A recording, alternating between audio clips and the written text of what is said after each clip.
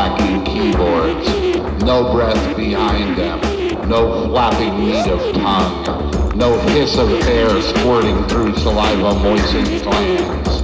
Words hurled into the ether, never piercing air. Just a void of space between screen and brain. And endless war all around us. Human suffering. Rattling guns spraying hot gloves of lethal loathing.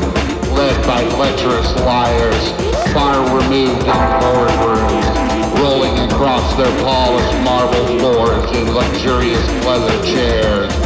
Sprays of spittle, squabbling over jagged drafts, submerged in sticky syrup, selling toenail creams, stain removers, starchy stiffeners, snuggling bears, glitter ponies gliding through morning-scented meadows, where the wallet fruit came ripe, heavy and sweet with sap, honey dripping from their checkbooks. Self-appointed, self-anointed deities and hidden dealers of death. Life-affirming, fate-confirming, algorithmic determinations. Bloated words, puffy and gaseous.